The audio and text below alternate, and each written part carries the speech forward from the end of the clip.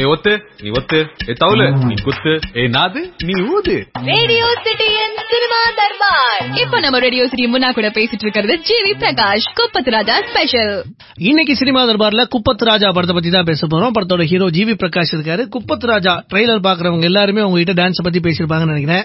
இது வரைக்கும் ஜிவி பிரகாஷ் பண்ணாத ஒரு பெர்ஃபார்மன்ஸ இந்த படத்துல பண்ணிருக்கீங்க, டான்ஸ்ல மட்டும். அதை பத்தி சொல்லுங்க. குப்பத்து ராஜா வந்து பாபா பாஸ்கர் மாஸ்டர் வந்து ரொம்ப ஒரு I worked a lot with him.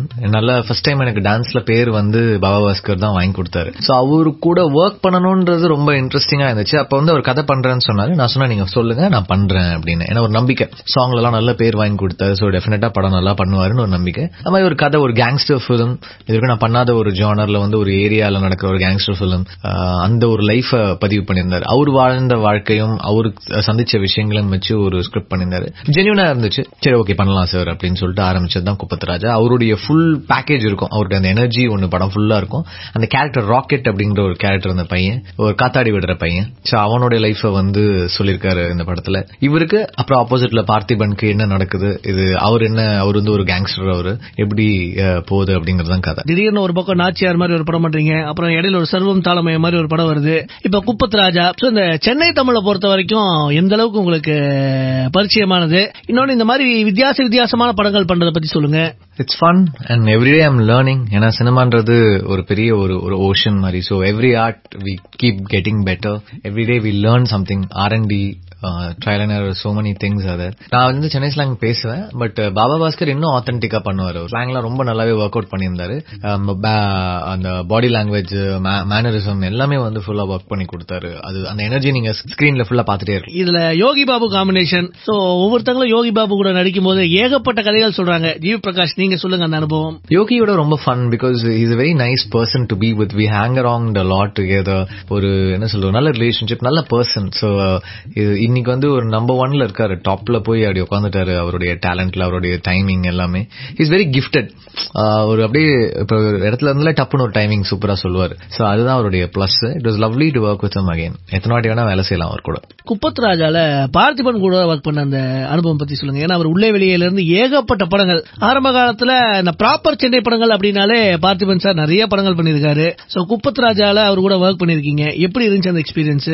Parthiban sir வந்து எப்படின்னா நிறைய சாய்ஸஸ் பிளான் பண்ணிட்டே இருந்தாங்க. அப்ப அந்த குப்பத்து கதைன்னும் போது பார்த்திபன் சார் அப்படின்னு சொன்னாரு பாபா பாஸ்கர். ரொம்ப இன்ட்ரெஸ்டிங்கா இருந்துச்சு. ஏன்னா பார்த்திபன் சார் வந்து மெட்ராஸ் ஸ்லாங் பேசும்போது எல்லாருக்குமே ரொம்ப பிடிக்கும்.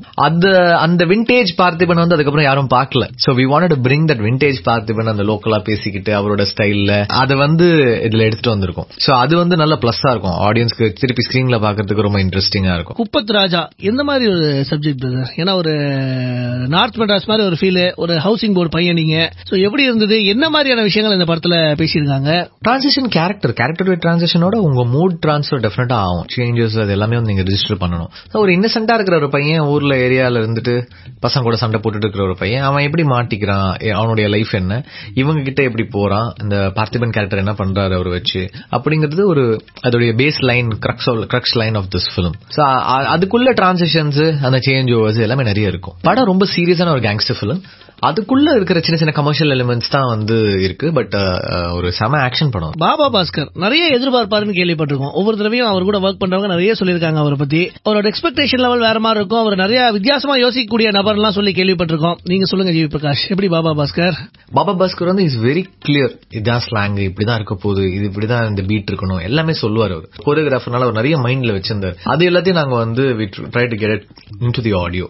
பாபா கிட்ட என்ன பிளஸ்னா அவருக்கு ஃபிலிம் லாங்குவேஜ் நல்லா தெரியும். இஸ் வெரி அவருக்கு direction is very good. So அவர் சொல்றத டப்புன்னு எடுத்துறாரு. அவர் சொல்றது ஸ்கிரீன்ல அவரால் எடுத்துட்டு வர முடியும். அது வந்து அவருடைய பிளஸ். சோ ஓப்பனிங் சாங்லயே ஒரு 10 சேஞ்ச் இருக்கும். அது எல்லாமே அந்த விஷுவலா ஜஸ்டிஸ் பண்ணிருப்பாரு. சோ இதை நீங்க வந்து விஷுவலா பார்க்கும்போது இன்னும் இந்த ஆடியோ வந்து இன்னும் ரீச் ஆகும். இப்பெல்லாம் இந்த லோக்கல் கதைகள் அப்படின்னாலே அதுக்குன்னு சில ஹீரோஸ் தான் இருக்காங்க. அதுல ஜிவி பிரகாஷ் ஃபர்ஸ்டா இருக்கிறாரு. இப்ப நாச்சியாரா இருக்கட்டும், இல்லனா த்ரிஷா, இல்லனா நயன்தாராவா இருக்கட்டும், இப்ப குப்பத் ராஜாவா இருக்கட்டும், இல்ல இதுக்கு அப்புறம் உங்களோட பிலிம்ஸ் எல்லாம் இப்ப வாட்ச்மேன் ஆரம்பிச்சு ஜெயில் வரைக்கும் ஏகப்பட்ட படங்கள்ல லோக்கல் பையனாவே நடிச்சிருக்காரு. நடிச்சிட்டு இருக்கீங்க. சோ இந்த மாதிரி ஸ்டோரிஸ்லாம் உங்களை சமீப காலமா தேடி வருதா? குப்பத்து ராஜாக்குள்ள எப்படி நீங்க போனீங்க? சில விஷயங்கள் வந்து we take it with the flow. நமக்கு because we are creators, we are technicians, we are actors. நம்ம வந்து என்ன பண்ணாலும் there will be some things which come to us. We don't go in search of films. They come and select us. So அதுல வந்து okay Baba பாஸ்கர்ன்றபோது okay he definitely he can deliver, he can do something. அந்த ஆர்டிஸ்ட்க்கு ஒரு செமையா பேர் வாங்கி கொடுப்பாருன்னு தெரியும். அதனால I committed Baba. Palak heroine பண்ணிருக்காங்க, அவங்களோட கேரக்டருக்கு புனம்பாஜ்வா கேரக்டர் எல்லாருக்குமே ஜஸ்டிஸ் இருக்கும். ஒரு மேஜரான இமோஷன்ஸ் இருக்கும், கேரக்டர்ஸ் இருக்கும். வெறும் வராங்க போறாங்கன்னு இருக்காது. அவங்களுக்குள்ள ஏதோ ஒரு சேஞ்ச் இருக்கும். அந்த ஸ்கிரிப்ட் கதைக்கு ஏதாவது ஒன்னு ஹெல்ப் பண்ணிட்டே தான் இருப்பான். சோ அது பயங்கரமா எல்லாமே it will be knit together. இந்த படத்துல இந்த லோக்கல் ஸ்லாங்ங்கிறது இது வரைக்கும் நிறைய படங்கள்ல சென்னையோட லோக்கல் ஸ்லாங்க நாங்க பாத்திருக்கோம், கேள்விப்பட்டிருக்கோம். ஆனா குப்பத்து ராஜால இது வரைக்கும் பஞ்ச் டயலாக்ல இருந்து எல்லாமே லோக்கல் ஸ்லாங்ல வந்திருக்கு. அத பத்தி சொல்லுங்க.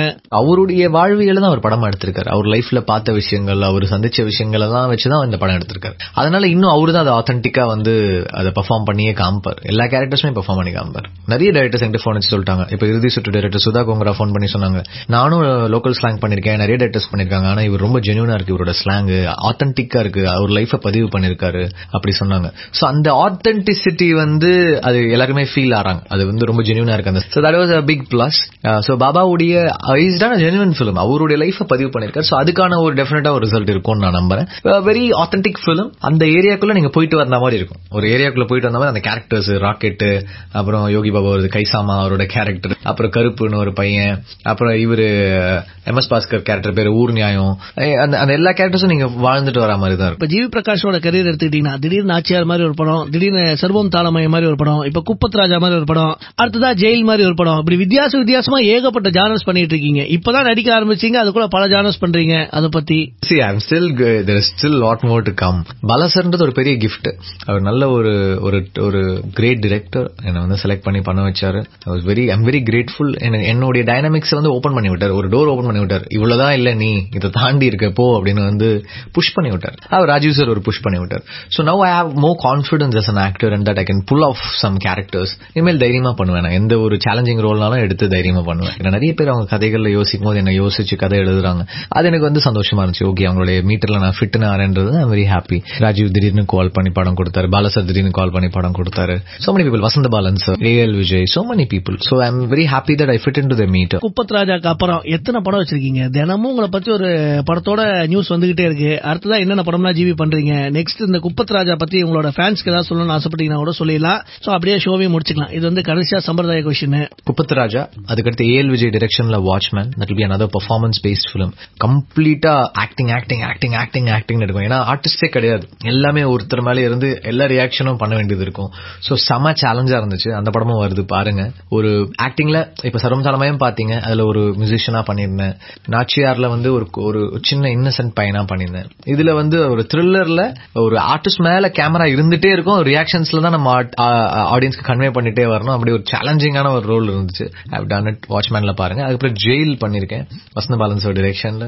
Lot of films are coming up. பார்த்து சசி டைரக்ஷன்ல நானும் சித்தார்த்தும் சிவப்பு மஞ்சள் பச்சைன்னு ஒரு படம். That's also very beautiful script. ஒரு மல்டி ஸ்டாரர், எல்லாருக்குமே ஈக்குவல் இம்பார்ட்டன்ஸ்ல ஒரு படம். சோ எல்லாமே வந்துட்டு இருக்கு. குப்பத்து ராஜா தியேட்டர்ல போய் பாருங்க, அவங்க எல்லாருக்கும் பிடிக்கும் நம்புறேன். ஒரு நல்ல கமர்ஷியல் ஜாலியான ஒரு ஃபிலிம். சோ சம்மர் ஹாலிடேஸ்க்கு ஃப்ரெண்ட்ஸோட ஜாலியா போய் பாருங்க. Thank you for the love and keep supporting. Thank you so much GV. இதே மாதிரி உங்க வாழ்க்கையில் இன்னும் நிறைய படங்கள், நல்ல படங்கள் அமைய ரேடியோ சிட்டி சார்பா வாழ்த்துக்கள். மறுபடியும் அடுத்த வாரம் வேறொரு சினிமா தர்பார்ல வேறொரு படத்தை பத்தி பேசலாம். அது வரைக்கும் டாடா பாய் சொல்றது Munna Bhai. Radio city cinema Darbar. Radio city Tamil, எங்கேயும் எப்பொழுதும்.